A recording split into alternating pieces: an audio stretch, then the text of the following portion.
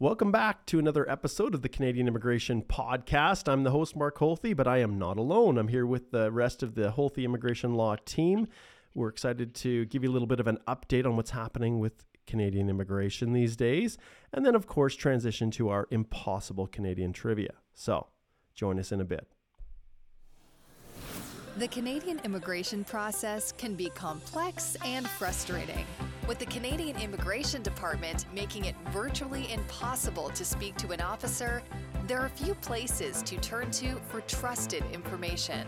The Canadian Immigration Podcast was created to fill this void by offering the latest on immigration law, policy, and practice.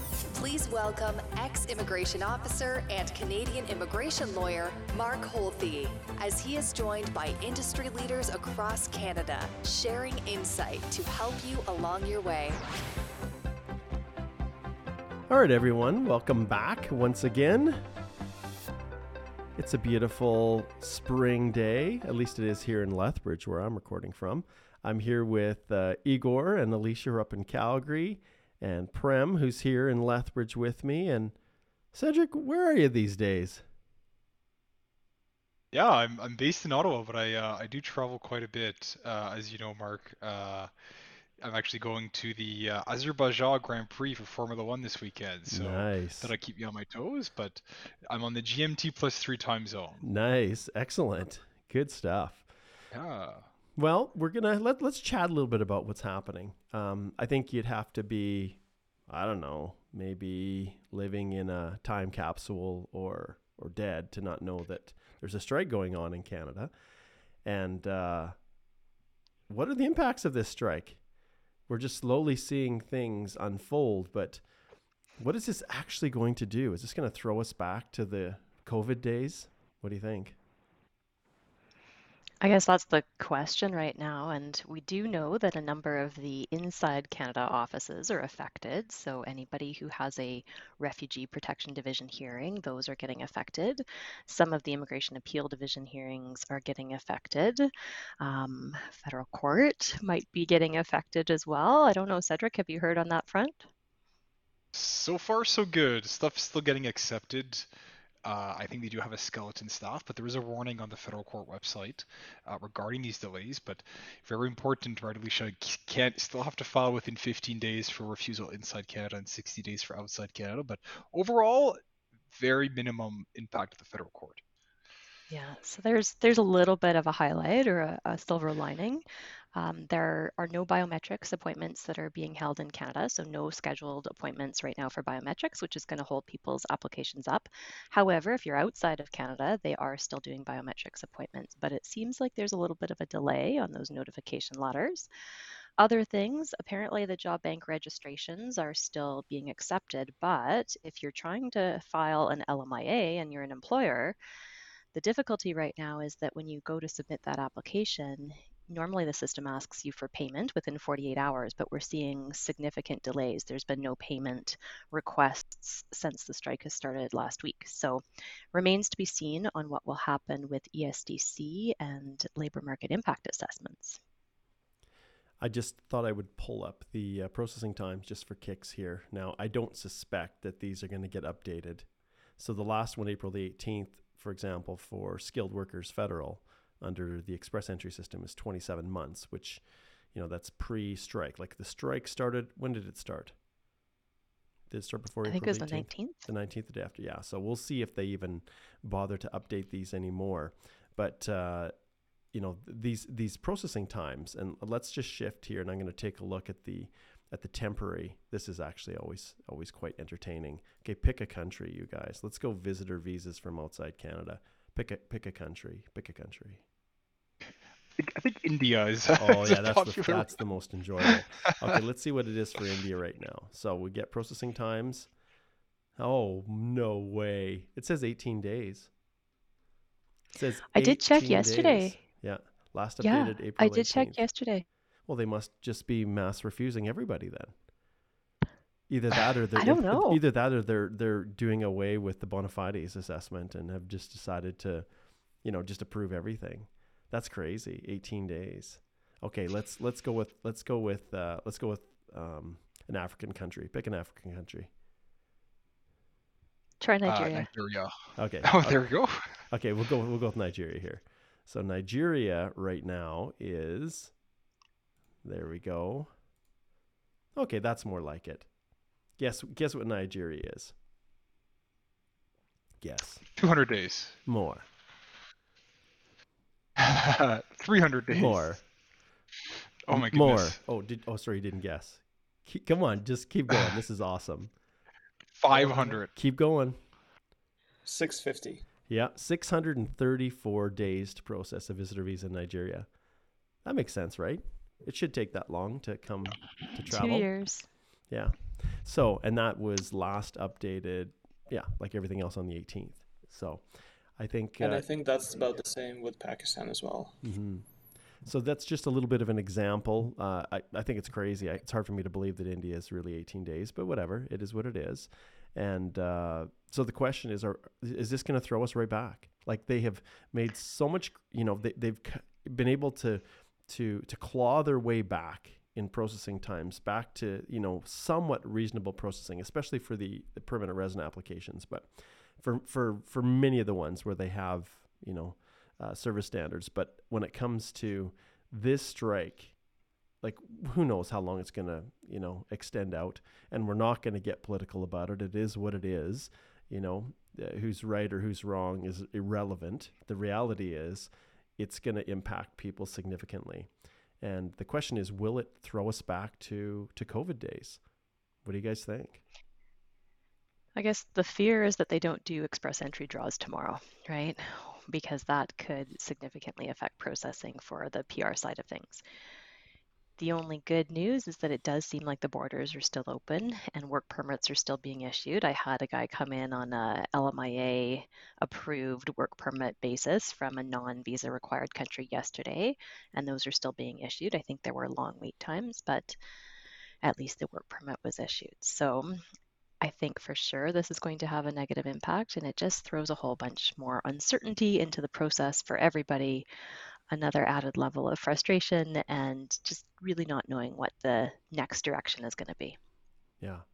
And I think the one main message we tell everyone is you don't stop filing. Like, I've had some people say, well, should I hold off? Well, no. Submit your application. We don't know what's going to happen. And it's kind of like those who were applying through the TR to PR pathway before. Some people who thought, well, I'm an essential worker or I'm a francophone, I'm going to go through those French programs, so there's no urgency. Well, those that, were able to get their applications filed on that first day, in some cases saw their applications approved in like a week from the date when they started processing. And then others, we know the levels plan still accommodate for, 30,000 more applications to be finalized this year in 2023. And some of those individuals filed in July versus May. So, and I think, Cedric, you just received, you're going to be working with a client here just to respond to an additional document request from IRCC on a TR to PR.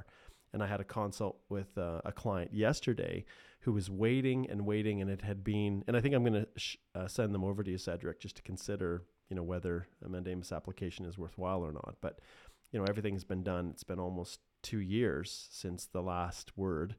And they've heard nothing, no forward movement. And, there's no processing time standards for these applications, but there's still, there might be possibilities. But yeah, it'll, I think if this strike prolongs, it's going to take us right back where we were before. And so people better start governing themselves accordingly. Hopefully this time, though, the government will be transparent about the real processing time. So, hey, if 635 days is how long, 34 days is how long it's taking right now to process a visitor visa through Nigeria, well, hey, they're definitely under-promising. If they approve it in 500 days, wow, they're over-delivering. So we'll leave it at that.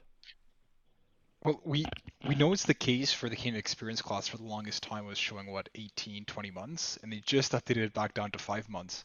And it's the same thing with the spousals for inside Canada, right? Right now, as of April 25th, it's showing 14 months, but we know that a lot of individuals have received their PR closer to 4 to 5 months for spousal applications, right? So it's interesting. and just to touch base to give people a little bit of hope, right? If you are submitting, let's say, a study permit, and there is TRV attached to it, mean, they're going to process both at the same time. You're not going to get your study permit, obviously, then have to wait, 600 days for your visa to enter Canada. The same thing for minors with children, or, if you have a work permit and you're applying for a TRV for your kids, right? They're going to process everything at the same time. So that gives some people some hope, Mark. There you go, Cedric. Thanks for being positive. It's so hard to be, to be positive with everything that's been transpiring over the last few years. There's many days where I look back and think, if I'd only stayed a teacher, I could have been, playing basketball with the kids in the gym. Oh, it would have been so bliss. I wouldn't have had to pay any attention to any of this. I don't know, Mark. I had some consults with teachers during the pandemic who were at their wits' end, specifically a kindergarten teacher who was trying to teach 35-year-olds on Zoom. Well, that makes perfect sense. It's nap time, kids. We're going to have a 3-hour nap. So get your blankie and have a sleep. And then here's the book your parents can read to you because they're all home too. So bliss. Oh gosh. Yeah, no, clearly there's no winners here. But when I look at the practice of immigration law when I first started way back, it's changed a lot. It's not quite the same. And I'm not sure if I'd be doing the same thing I'm doing right now if you knew kind of where things were going. But with that being said, when I was deciding whether or not to go to law school or to stay a teacher, every single teacher that I spoke to said go to law school. And every single lawyer that I talked to said stay a teacher. So even back then in the early 2000s, there was general dissatisfaction with life. So find your niche, and I do enjoy what I'm doing. I enjoy this. I enjoy working with clients. It's just the process that has become more painful. And but there's nothing better than being able to tell a client that they've gotten approval and they can move forward with their hopes and dreams. But on that note, we would be remiss if we didn't share some interesting little anecdotes. So I'll share a little experience that I had with a client yesterday, and we see this all the time. So express entry applicants got their application rejected. This isn't an incomplete, we're returning. This is a rejected. You have not satisfied us that you've performed the duties of the NOC that you've selected. And in this case, the clients had come intercompany transfer, and then the spouse was the principal applicant, and her human capital was really low. Language abilities, very low, and probably a little over 100 points, maybe 160, 170 points.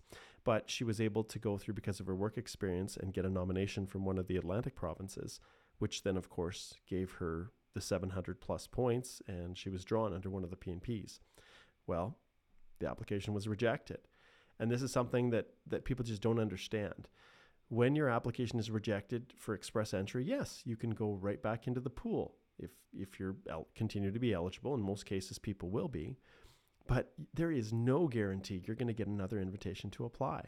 So if your application is returned because you're missing, you've submitted a black and white copy of a German police certificate instead of a color one, or you fail to provide sufficient evidence to support your work history, it goes back into the pool. And in this case, the province changed the rules. So the program that the family was eligible under no longer exists, or it has become so competitive now that human capital plays a greater role.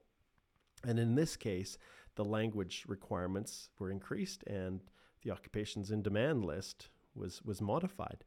So the families here, they just recently got their bridging open work permits rejected because, the original PNP application, and they'd gone through express entry. So the express entry version had been rejected as well. And what could I say? And I'm not going to get into the representation that they received on the front end. But the biggest issue was the principal applicant had self-employed work experience in India, and they had not done anything to provide evidence of the actual duties performed, which in fairness is not easy. Because if you go to the Completeness Check website, it gives some examples. It says if the applicant is self-employed, articles of incorporation or other evidence of business ownership, okay, check. You have to show that it's an actual business.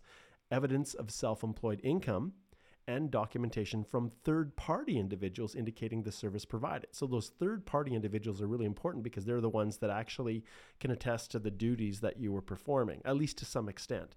And we've got our strategies that we, work with our clients and that we teach within our DIY courses, but, how to address self-employed work experience. But the thing that they got hung up on and that they didn't understand is there's a disclaimer that basically says self-declared main duties or affidavits are not acceptable proof of self-employed work experience. So when they read that, I don't know, either that or the consultant that they'd hired had just not really done their due diligence to make sure that evidence was being provided. And then they, hired a lawyer who's not an immigration lawyer to file a leave application. And once again, I think they misinterpreted this statement as being, well, we don't have to provide it because it says that they're not accepted self-declared main duties. So it's and now the family, probably mom and dad, they have an older daughter who's in school at university, and she'll be able to stay, and they're trying to do damage control. They realize, well, we're probably going to have to go back to India. They've spent hundreds of thousands of dollars to establish the business in Canada, and and now it's all just slipping away. So people sometimes just don't understand, and the government's notorious for making it look like it's so easy, and there's no issues. So there you go, a sad tale, and it's worse when people book consults and you there's nothing that you can say other than, well, try to resubmit your profile and hopefully things change. Have the principal applicant work on their language to try to improve it, and keep your fingers crossed that maybe an opportunity might come up. It's a good point, though, Mark, about the perils of not being clear in terms of documenting your foreign work experience, especially when it's self-employed work experience. So that is a good cautionary tale, and make sure that hopefully people are listening, and hopefully people realize that if you are self-employed, you have an extra onus in terms of proving your self-employment, that it was legitimate, that it was actually high-skilled work as well. Now, Alicia, you also had a recent client in significant distress from Iran. Do you want to share that story? Mm-hmm. Yeah, so I had a consult with a lovely person who came to me and was really upset because they had applied last year, so in September, to extend or change their status because they had been in Canada, they'd done some education in Canada, had been on a postgrad work permit. There was the pandemic that interfered, they had gotten sick, there was a number of things going on, but they didn't manage to get that full 1 year of Canadian high-skilled work experience. And unfortunately, the time on their postgrad work permit was expiring, and so they made the difficult decision to change their status, or apply to change their status from that open work permit to a visitor status. So just go to a visitor visa. And they'd put that application back in last September of 2022. And then, of course, things have not gone well in Iran since then, and the country conditions have significantly changed. And so they didn't realize that there's actually a new policy. So when they actually got a decision back from that TRV application they'd submitted back last year, they received it in April. It was only valid until mid-May. So they only had a few weeks where it was actually valid still by the time they received it. And initially they'd wanted to contest the decision. And I said, well, wait a minute, there's no point in trying to argue the duration of the visitor visa that you got. Just apply again, because there's a new public policy put out by immigration. It was released February 23rd of this year, saying, we understand, the Canadian government understands that situations in Iran have deteriorated. And if you happen to be inside of Canada and you're an Iranian, you can apply to extend or change conditions on your current document. So they're able to do that free of charge. You don't have to pay the processing fee. And I had to go through and discuss that it's still important to show temporary intent. So that's the big thing, is just making sure that they are still showing how they're supporting themselves in Canada. But under this policy, it's eligible. People are eligible to apply for it up until February of 2024. So if you do happen to be an Iranian citizen, you're stuck in Canada, you're worried about going home, there is a way to apply to extend your status from inside Canada. So keep in mind that that policy is there, and at least it'll give you a little bit more time. It might be worthwhile just to give a little bit of background on that, on the policy. And so if you read the IRCC's background itself, it says, following the tragic killing of Mahsa Amini by the Iranian regime's so-called morality police, the government of Canada has introduced a number of measures designed to hold the Iranian regime accountable for its repression of peaceful protests. The actions by the Iranian regime represent a blatant disregard for human rights and human life. The government of Canada reiterates its unequivocal and ongoing support for the brave women, students, and people of Iran. And then, as Alicia indicated, some just don't feel safe returning for a variety of reasons. And, it's one thing I do want to point out to people. Social media is great in all its forms, but think very, very carefully before you post anything online, regardless of the situation. And it's so easy to feel sheltered and protected and anonymous and free to say whatever comes across your mind. But it's there. It's there forever. And it just reminds me of a consult I had with a client a couple days ago as well. And he actually is back in India now. And he had gotten involved with someone, I don't know if it was Pakistan or if it was India, but in political discussions back and forth.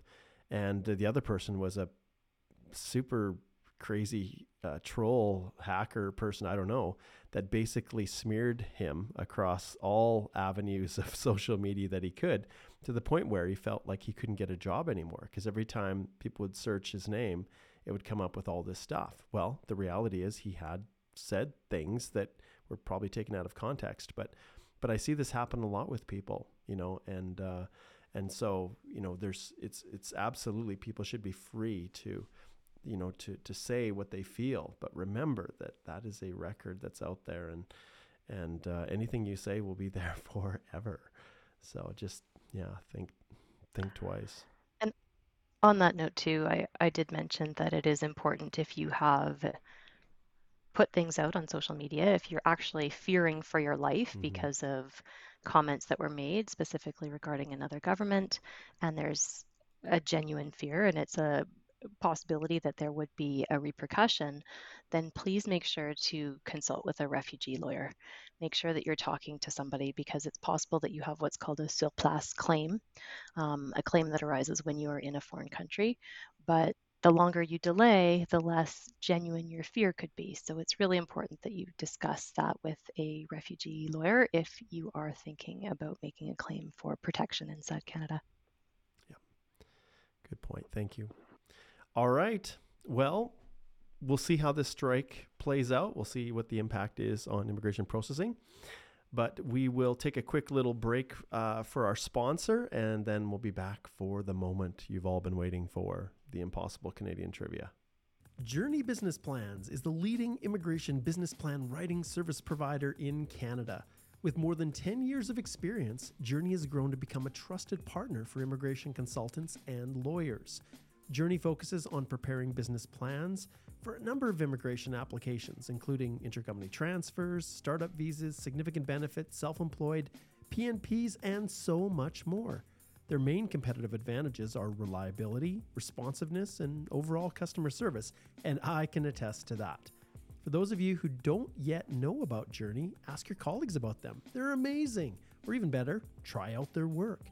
You can visit their website at www.joorney.ca and mention you listen to my podcast with the code HOLTHYJOURNEY10.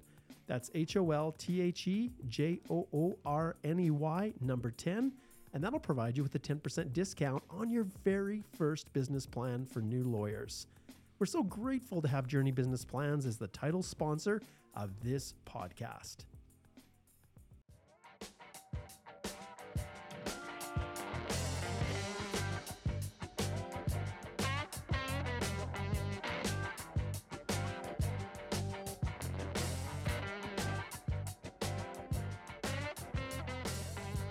All right.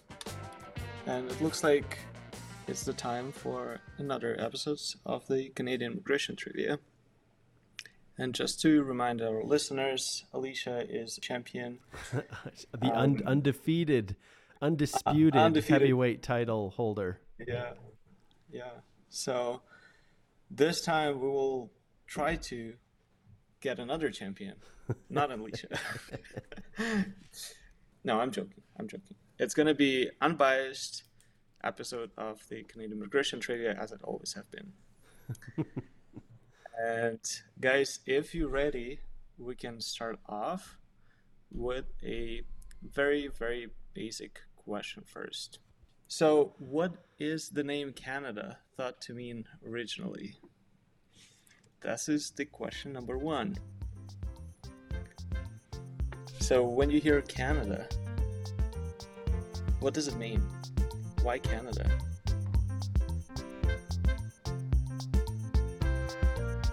And I have no clue. I'm sure I learned this in elementary school, probably. Here, let me Google it. No, figure it out. Yeah. Oh boy, I don't know. Yeah, so there's a translation to this word, and people think that this is the origin of the word Canada.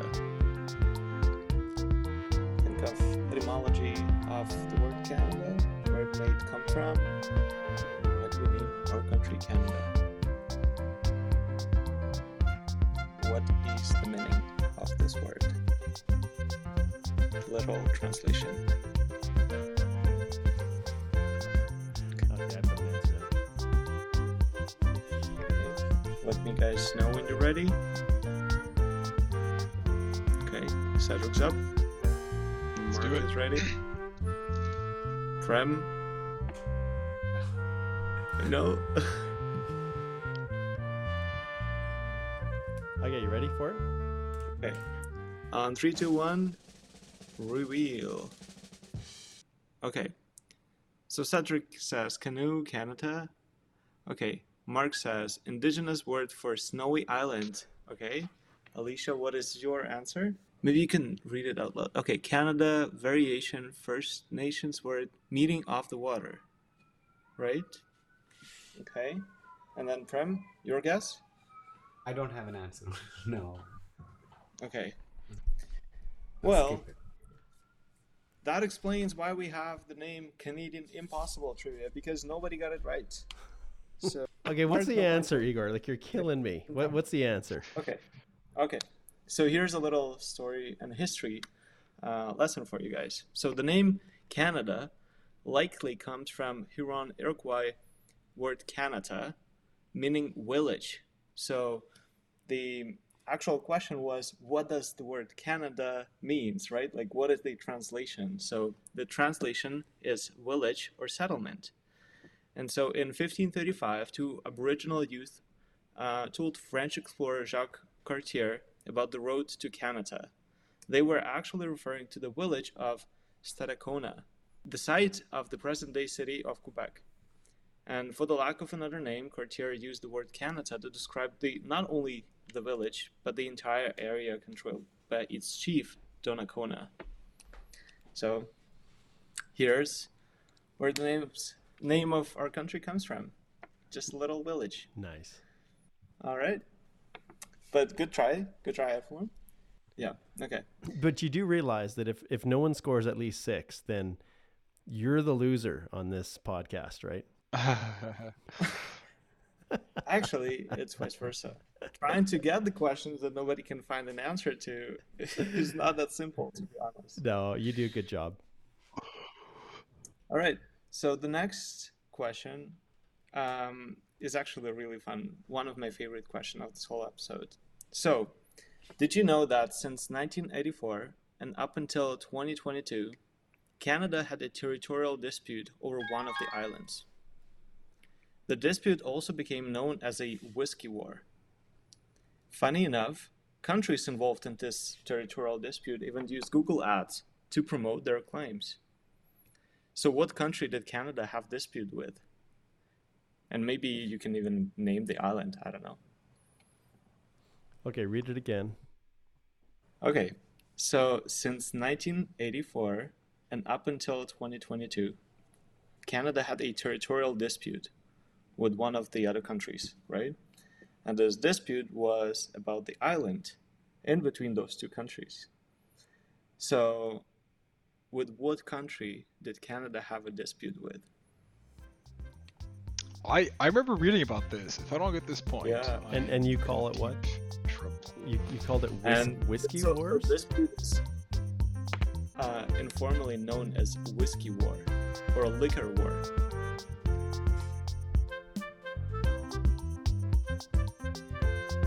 Whiskey War. Territorial dispute. We just ended the war like last year. It should be massive. I remember reading about this too, and I can't remember which country it was, and they all got together. I think they all had like a shot. Yeah. Do you remember why it's called Whiskey War?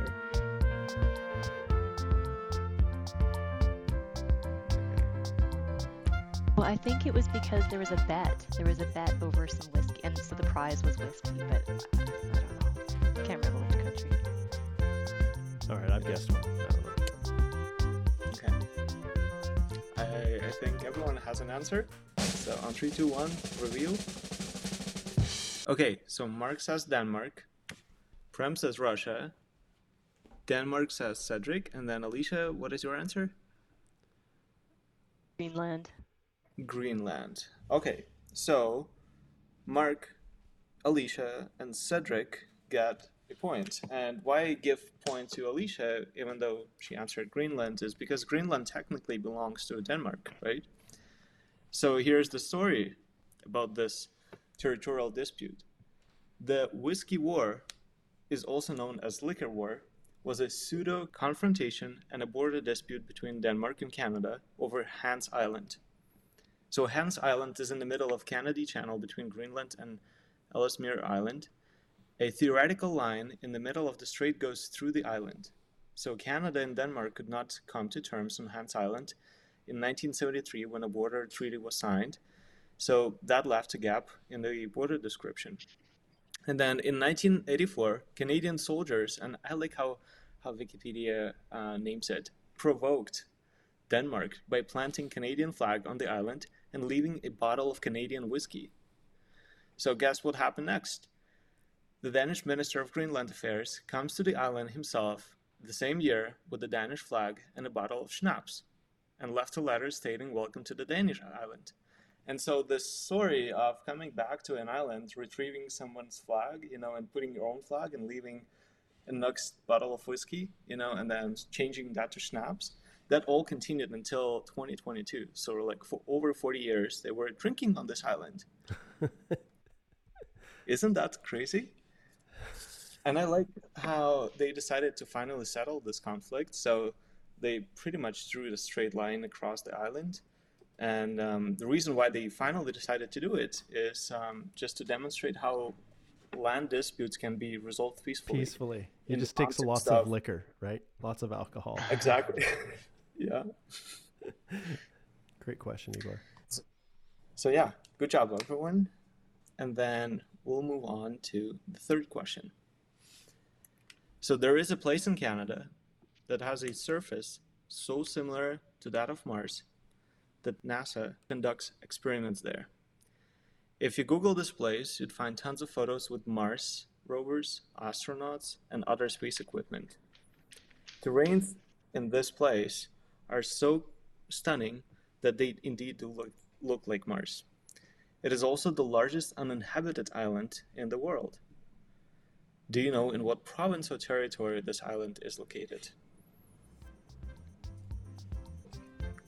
Is Calgary an island? Yeah, it is. Yeah.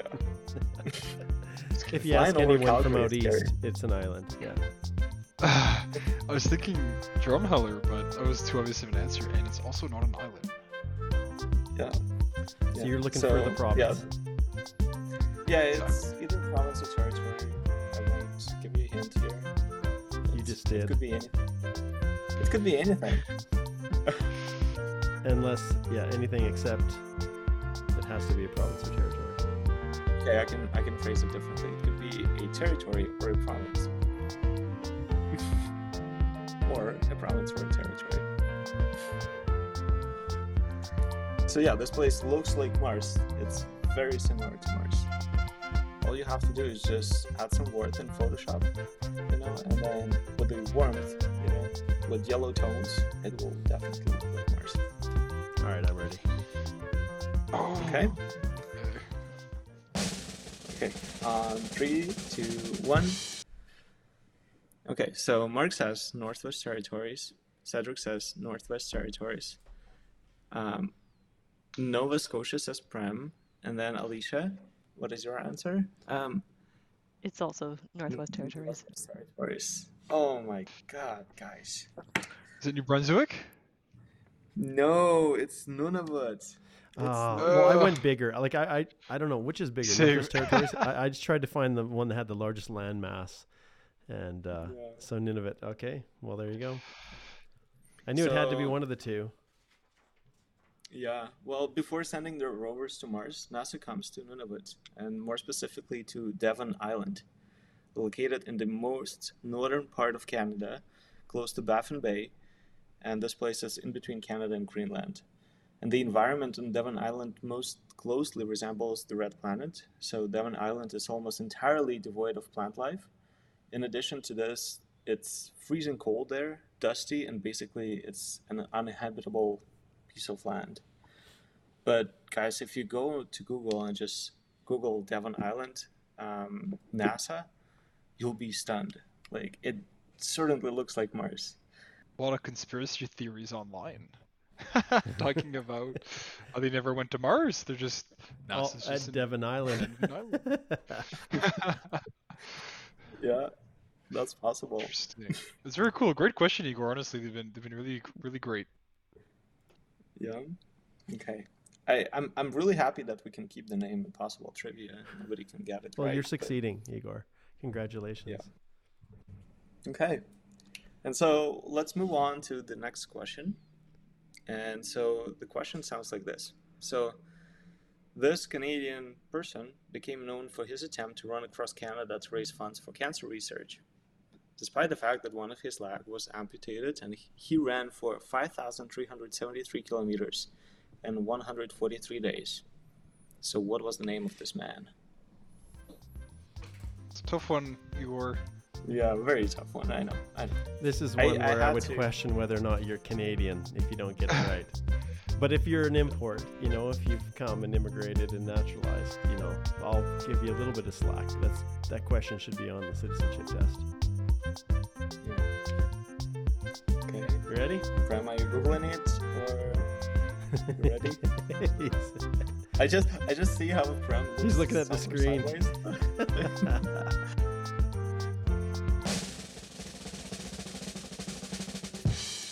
Okay, so Terry Fox. Everyone got it right. Okay, so if any of you have children, you will know Terry Fox Yes. because every year the kids have a Terry Fox run. Yep. Right? And so they play the video, the original video back from like the 80s with Terry Fox. And every year when I go see that, I start weeping in the gymnasium with all the little children who are running around with their little pinnies attached to their shirts saying, I'm running for cancer research because of my dad or my mom or my grandpa. And it's extremely moving. And one of the things we did last summer was we actually stopped at the Terry Fox Memorial. And we went there, and there's a beautiful statue to commemorate the Terry Fox run. So it's very lovely. I recommend that people go. That's awesome. Yeah, I have very fond memories as a kid watching him live on TV. Definitely captured the hearts of all Canadians. So, and every one of my kids have ran multiple times in the Terry Fox run. As I was preparing this research for the question, so Terry was forced to stop running outside of Thunder Bay, Ontario, because cancer had appeared in his lungs. And then, so he couldn't finish the race. And before he was dying, he was saying that the Marathon of Hope must be finished, must be completed. So Steve Fonyo completed Terry's Marathon of Hope. And at age 18, he embarked on a run across Canada entitled Journey for Lives to raise funds for cancer research. And in doing so, he followed in the footsteps of Terry Fox. And then Fonyo began his run on March 31st, 1984, and completed it in 425 days later on May 29th, 1985, covering 7,924 kilometers and raising $14 million.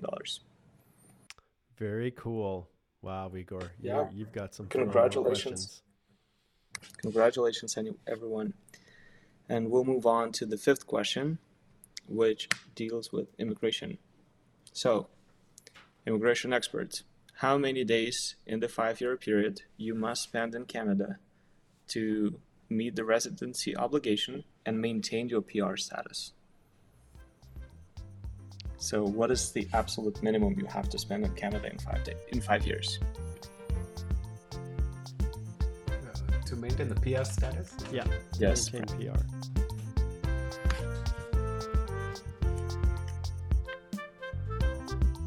Okay. Okay. 3, 2, 1.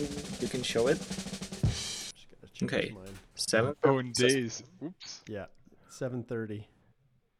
Okay. And Cedric, what is your answer? 2 years? I have 2 yees within the last 5 plus TR plus temporary resident time, but I realized you just wanted the date. Yeah. not that. Yeah. Okay. So, Mark, Alicia, and Pram, you get a point. I originally had Good job. 720. I originally wrote down 720, and then I realized, oh, wait a minute. 365 times 2 is 730. But what if it's a leap year? Oh, no, Igor. Well, I heard about Yeah, they the- only happen once every 4 years.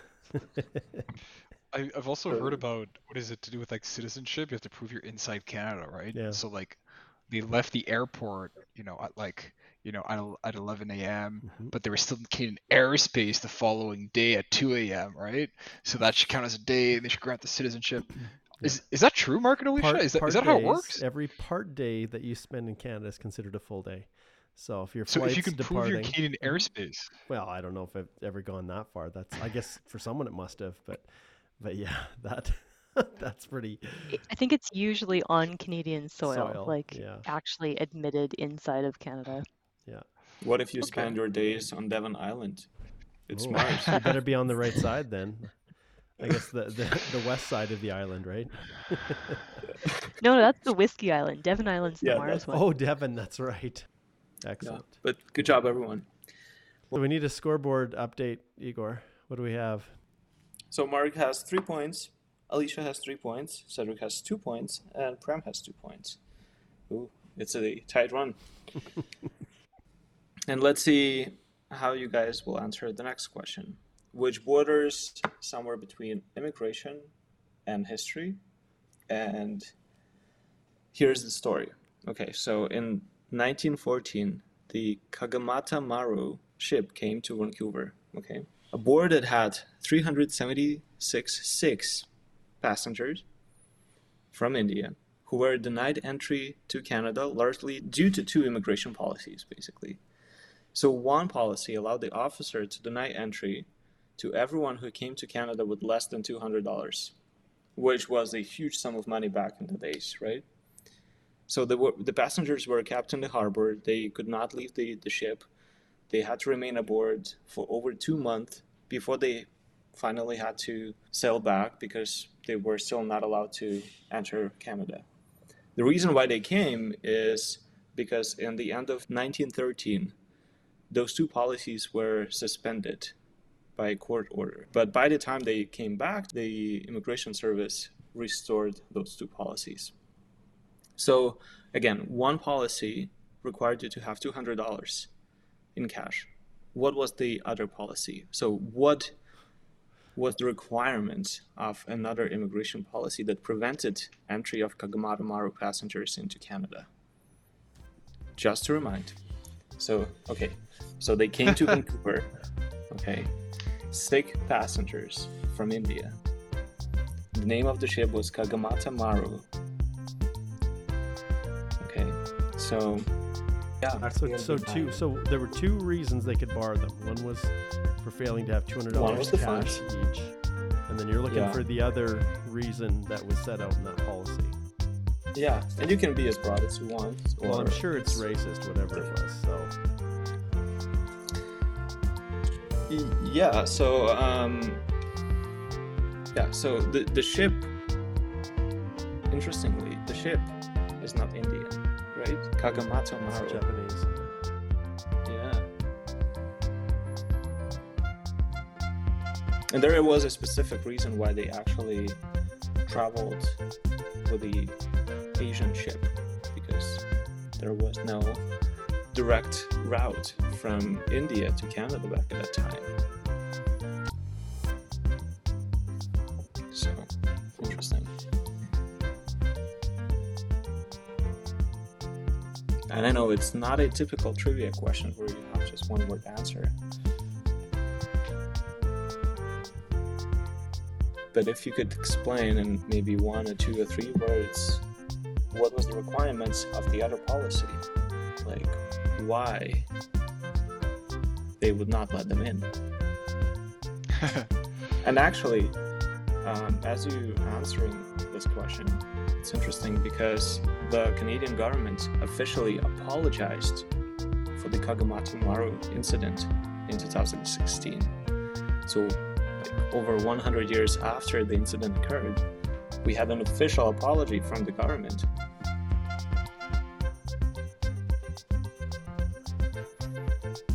All right, I think I have an answer. Okay. Who What about knows? others? But I'm not quite. I'm still trying to figure out. Mark puts his This is- officer hat on. So there's a book who called has the answer?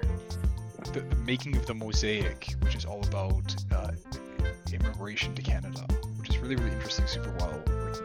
And I'm at the part right now where it speaks about, a lot of the Ukrainians Oh, yeah. coming to Canada to establish their farming techniques, but also the Mormons who came and had all these innovative farming techniques in southern Alberta. It's super fascinating.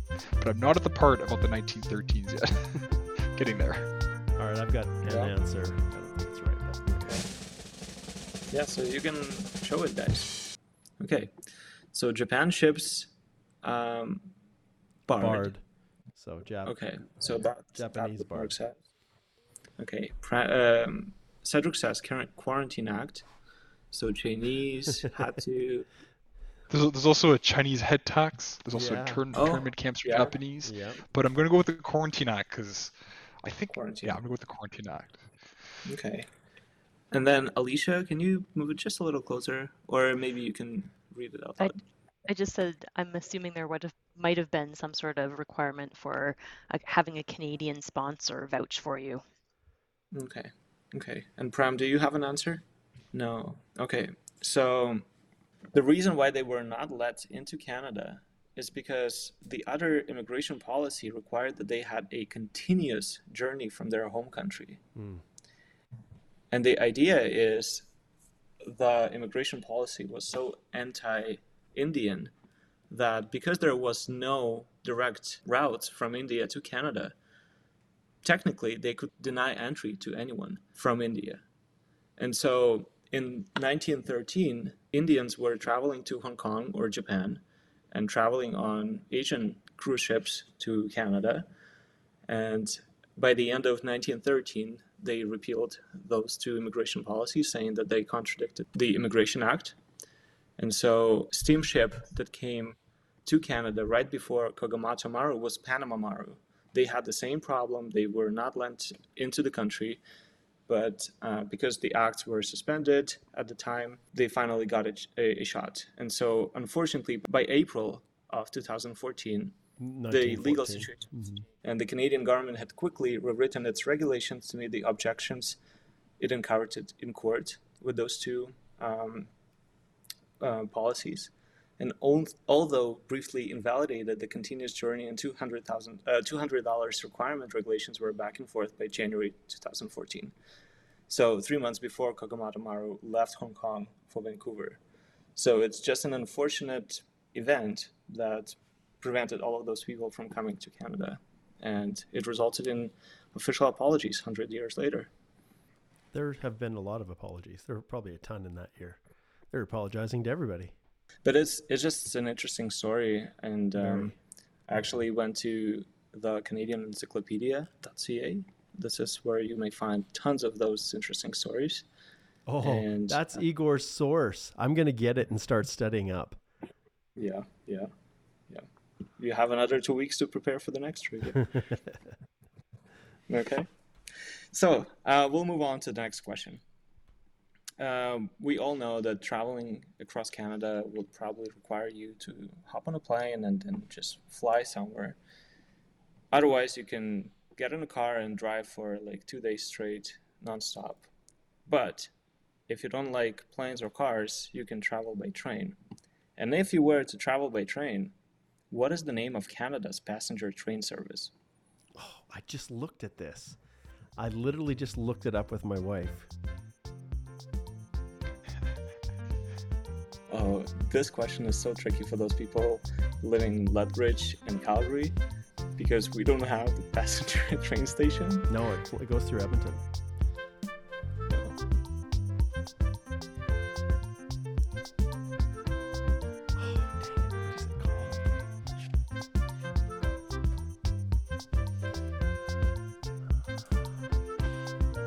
Traveling by train in Western Canada is so frustrating. Yeah, it's not. It takes you to places you don't want to go to. It's not the ideal route. It's more for adventure. I know it's in my brain. I know it is. I just can't find the connection to access that particular synapse to fire it.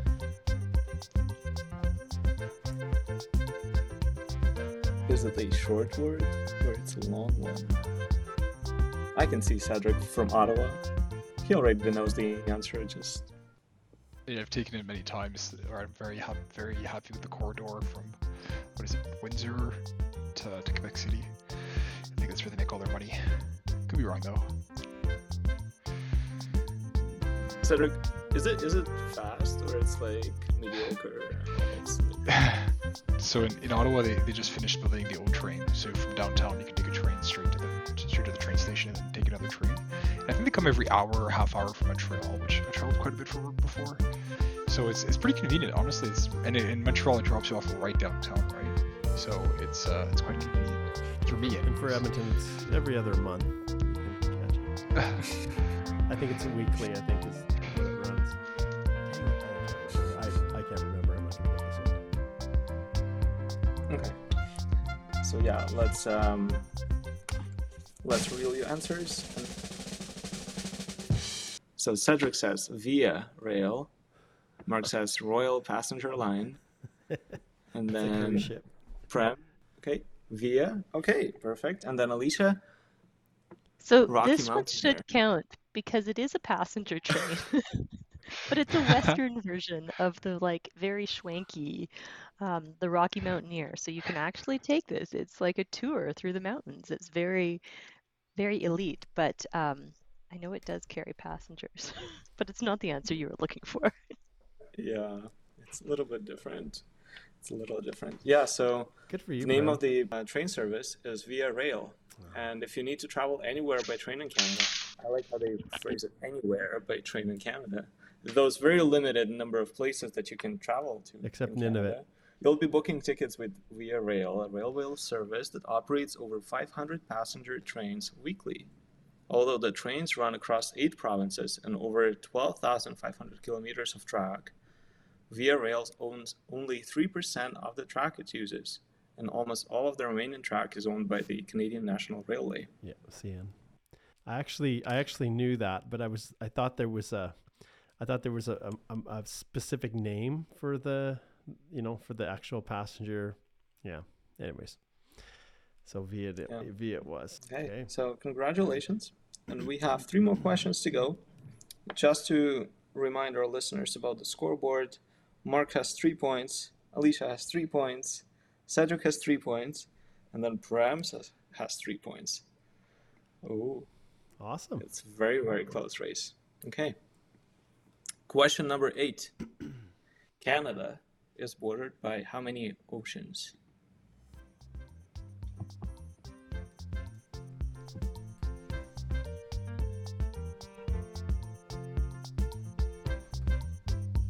I don't think this is a trick question. I'm going with my first. I'm not going to overthink it. These are. Yeah, I'm not going to ask for clarification. Let's just roll with this. Okay. Yeah. Okay. So show your answers. 1, 2, 3. And everyone got it right. Alicia, did you write 3 as well? I think she said 4, didn't you? No, I said 3. I said Atlantic, Pacific, and Arctic. No Yeah, bonus good job, points for everyone. naming them. Oh, come on. Yeah. Yeah, good job, everyone. There are 3 oceans, and the question was tricky a little for those who do not consider Arctic Ocean at the north as an ocean. And but Arctic, Pacific, and Atlantic. Good job. Good job, everyone. So yeah, it's 4 points with everyone. Mark 4 points, Alicia 4 points, Cedric and Prem also 4 points each. Okay, and we proceed to the question number 9. This equipment, invented in Quebec, helps millions of Canadians and, in fact, people from all over the world during the winter. What is the name of this equipment that we use in winter? Developed in Quebec, invented in Quebec. Equipment? Yeah. It's like a tool that we use in winter. It would make our lives miserable without it. Oh, this is not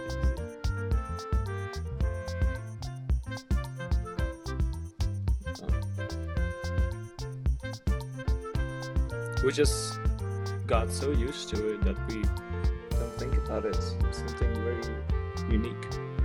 But in some countries, it may be quite unique. Like only people with money would afford it. Oh, here come all the hints, what eh? are you doing? I think I know what it is. Oh man, now you threw me off, Igor. Seriously. Got him. People with That's the money. point. People with money. Relative money. You don't need to have a lot of money to afford it, but Well, my option, you don't have to have hardly any at all, so it's out the door. no, Mark, it's not a shovel. I did that snow shovel. I'm changing it now, you bugger. Okay.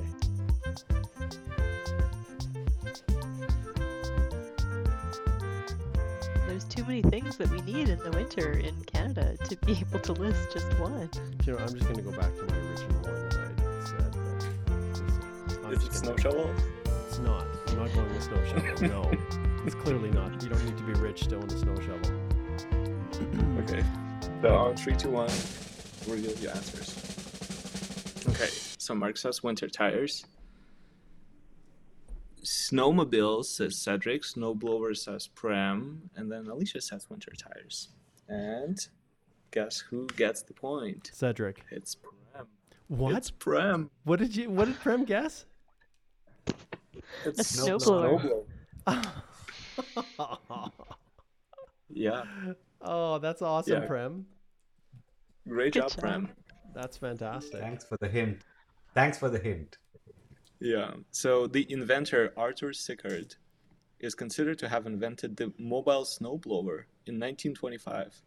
It was basically a truck with a snow thrower chute that could throw snow 27 meters up. It wasn't the type of the snowblower you could use at home, but we changed how we handle winters from then on. Yeah. So There you go. this very essential piece of equipment, winter equipment, comes from Quebec. Cool. Congratulations, Prem. Prem, And I think we'll have fantastic. it Prem, you're on the verge of history here. This is Yeah. awesome. So Prem's got 5, and the rest of us have got 4. And so if Prem wins this, if he gets this next one right, you are the champion, Prem. There's going to be celebration and cheering. Okay. No pressure. So, yeah. Do you have a But this tiebreaker? one, Do you have a tiebreaker, yeah, Igor? I have an 11th question Okay. this time. Okay. But the number 10 question is very hard. And at least I was really surprised to learn the answer. So, Prem, you have to do some really good thinking about it. Okay. When it comes to Canada, you might sometimes hear hang a Larry or hang a Roger. What do these two phrases mean? What? Can you spell them, Igor? Yeah. Can I get the origin of the word? Oh my god. Okay, it's literally hang a Larry or hang Roger. Oh, whatever hang a the name. Roger. Oh, hang Yeah. a Larry or hang a Roger. Okay. Okay. Where? Who says this? Hey, no Is my questions. question. Canadians say that. It's like take off, like the Great White North from Bob and Doug McKenzie. That's old. Probably before you were even born, Cedric. It's not it. Yeah, Though. probably. I have no idea. but I do know. realize that sometimes when I speak English or even French to non-Canadians or people who are learning English or learning French, some expressions that we use are not used around the world, right? And so you have to not have the A's, or in French, we tend to put everything together, right? In any event, I try my best to make sure that people around the world can understand me. But I have the answer. If you guys have the answer, Okay. Not, do you not have quite an yet. answer? Just wait. I'm just still pondering. Googling.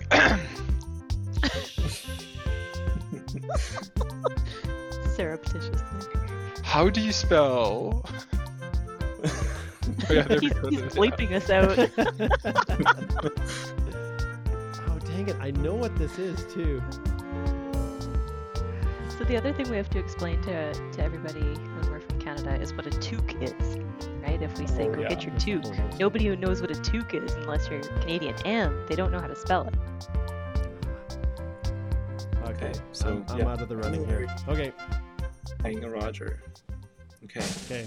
So 3, 2, 1, show your answers. Okay. High five, says Mark.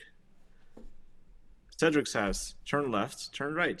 And then Oh, of Alicia course it says, is. turn left, turn right. Yeah, that's what it is. And then from? No answer? I don't know.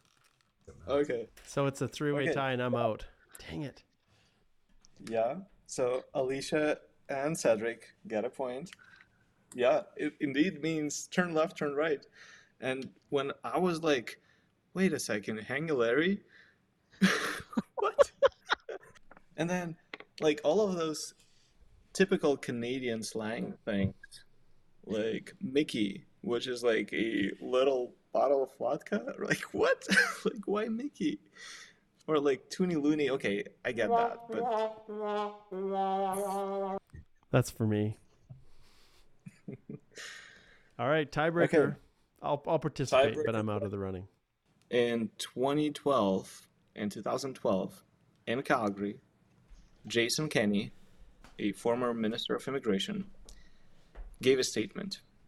In his statement, he mentioned Santa Claus and his immigration status in Canada. As per our minister, what is the immigration status of Santa Claus? Oh, that's an easy one.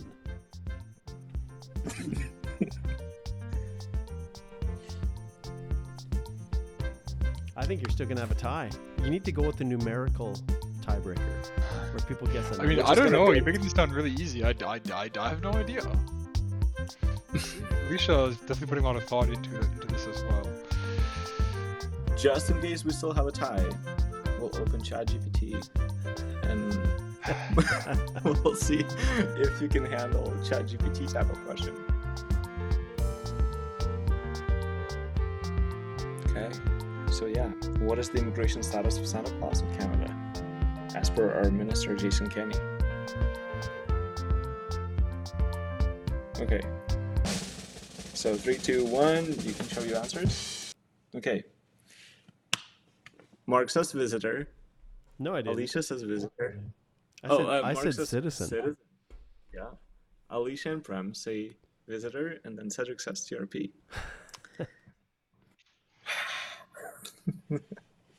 So, yeah, Jason Kenney said that Santa Claus is actually a Canadian citizen. Yeah, he is. Yeah, it's too bad. Too bad that it was And a his tiebreaker. phrase sounds like this. And rest assured, as a Canadian citizen living in Canada's north, he can re-enter Canada freely once his trip around the world is complete. So no COVID-19 travel restrictions for Santa Claus. Okay, well, Prem, what did you say? Visitor status. Okay, so you got to do another one, Igor. We still are at deadlock here. Okay. Oh, another this one? one's gonna be Yeah, What? because you're still tied. There's still 'cause three-way now tie. it's Overtime. Okay. Because now Mark has caught up to us. So No, now I'm it's a not. four-way tie Mine didn't again. count. I'm out of the running. Let's see.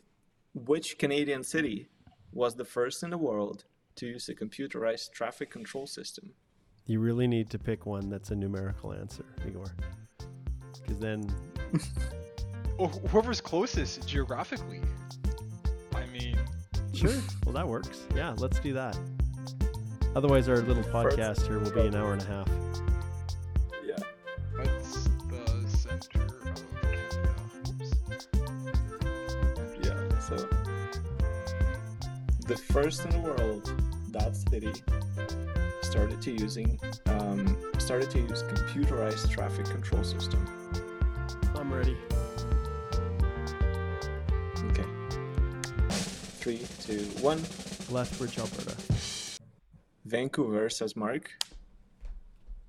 Ontario, that's not a city, Prem. That's not a city. He's going to for geography closest. Yeah. Montreal, Okay. and then Alicia, Montreal, you have... says, and Alicia's Alicia says Toronto. Toronto. And Alicia gets a point for this. It is Toronto. Well done, Alicia. The winner once again. We're Alicia all just- again. Her dynasty What's going continues. No way. That is awesome. I have security features, on my computer. Maybe Alicia somehow. I can think so. I access think the she's secret- hacked your computer. Yep. And Prem, well done. Like, you held your own, my Yeah. friend. Well done. And Cedric, right to the very end. Very close. That was great. Thanks so much, Very Igor. close race. Yeah, that feels good. I love finishing last. It makes me feel so good inside. These are good questions though, Igor. This one was really good. Like, we had some excellent questions, and yeah, thanks so much for doing this. All right, guys, let's thank wrap this episode of the Canadian Immigration Podcast up. Thanks for joining. If you have a question that you would like to add to our Canadian Impossible Trivia, send it to trivia@healthylaw.com, and Igor will assess it. And we may even have a little prize or something for someone who sends in a question that's used within our trivia. So if you'd like to do that, absolutely. And remember, here at Healthy Immigration Law, we're here to help you with any of your immigration needs. But thanks so much, guys, for doing this. And Alicia, yes, the dynasty continues. All right. Take care, everyone. Bye-bye. Bye. Immigration Podcast, your trusted source for information on Canadian immigration law policy and practice. If you would like to book a legal consultation, please visit www.healthylaw.com. You can also find lots more helpful information on our Canadian Immigration Institute YouTube channel, where you can join Mark on one of his many Canadian immigration live Q&As. See you soon, and all the best as you navigate this crazy world we call Canadian immigration.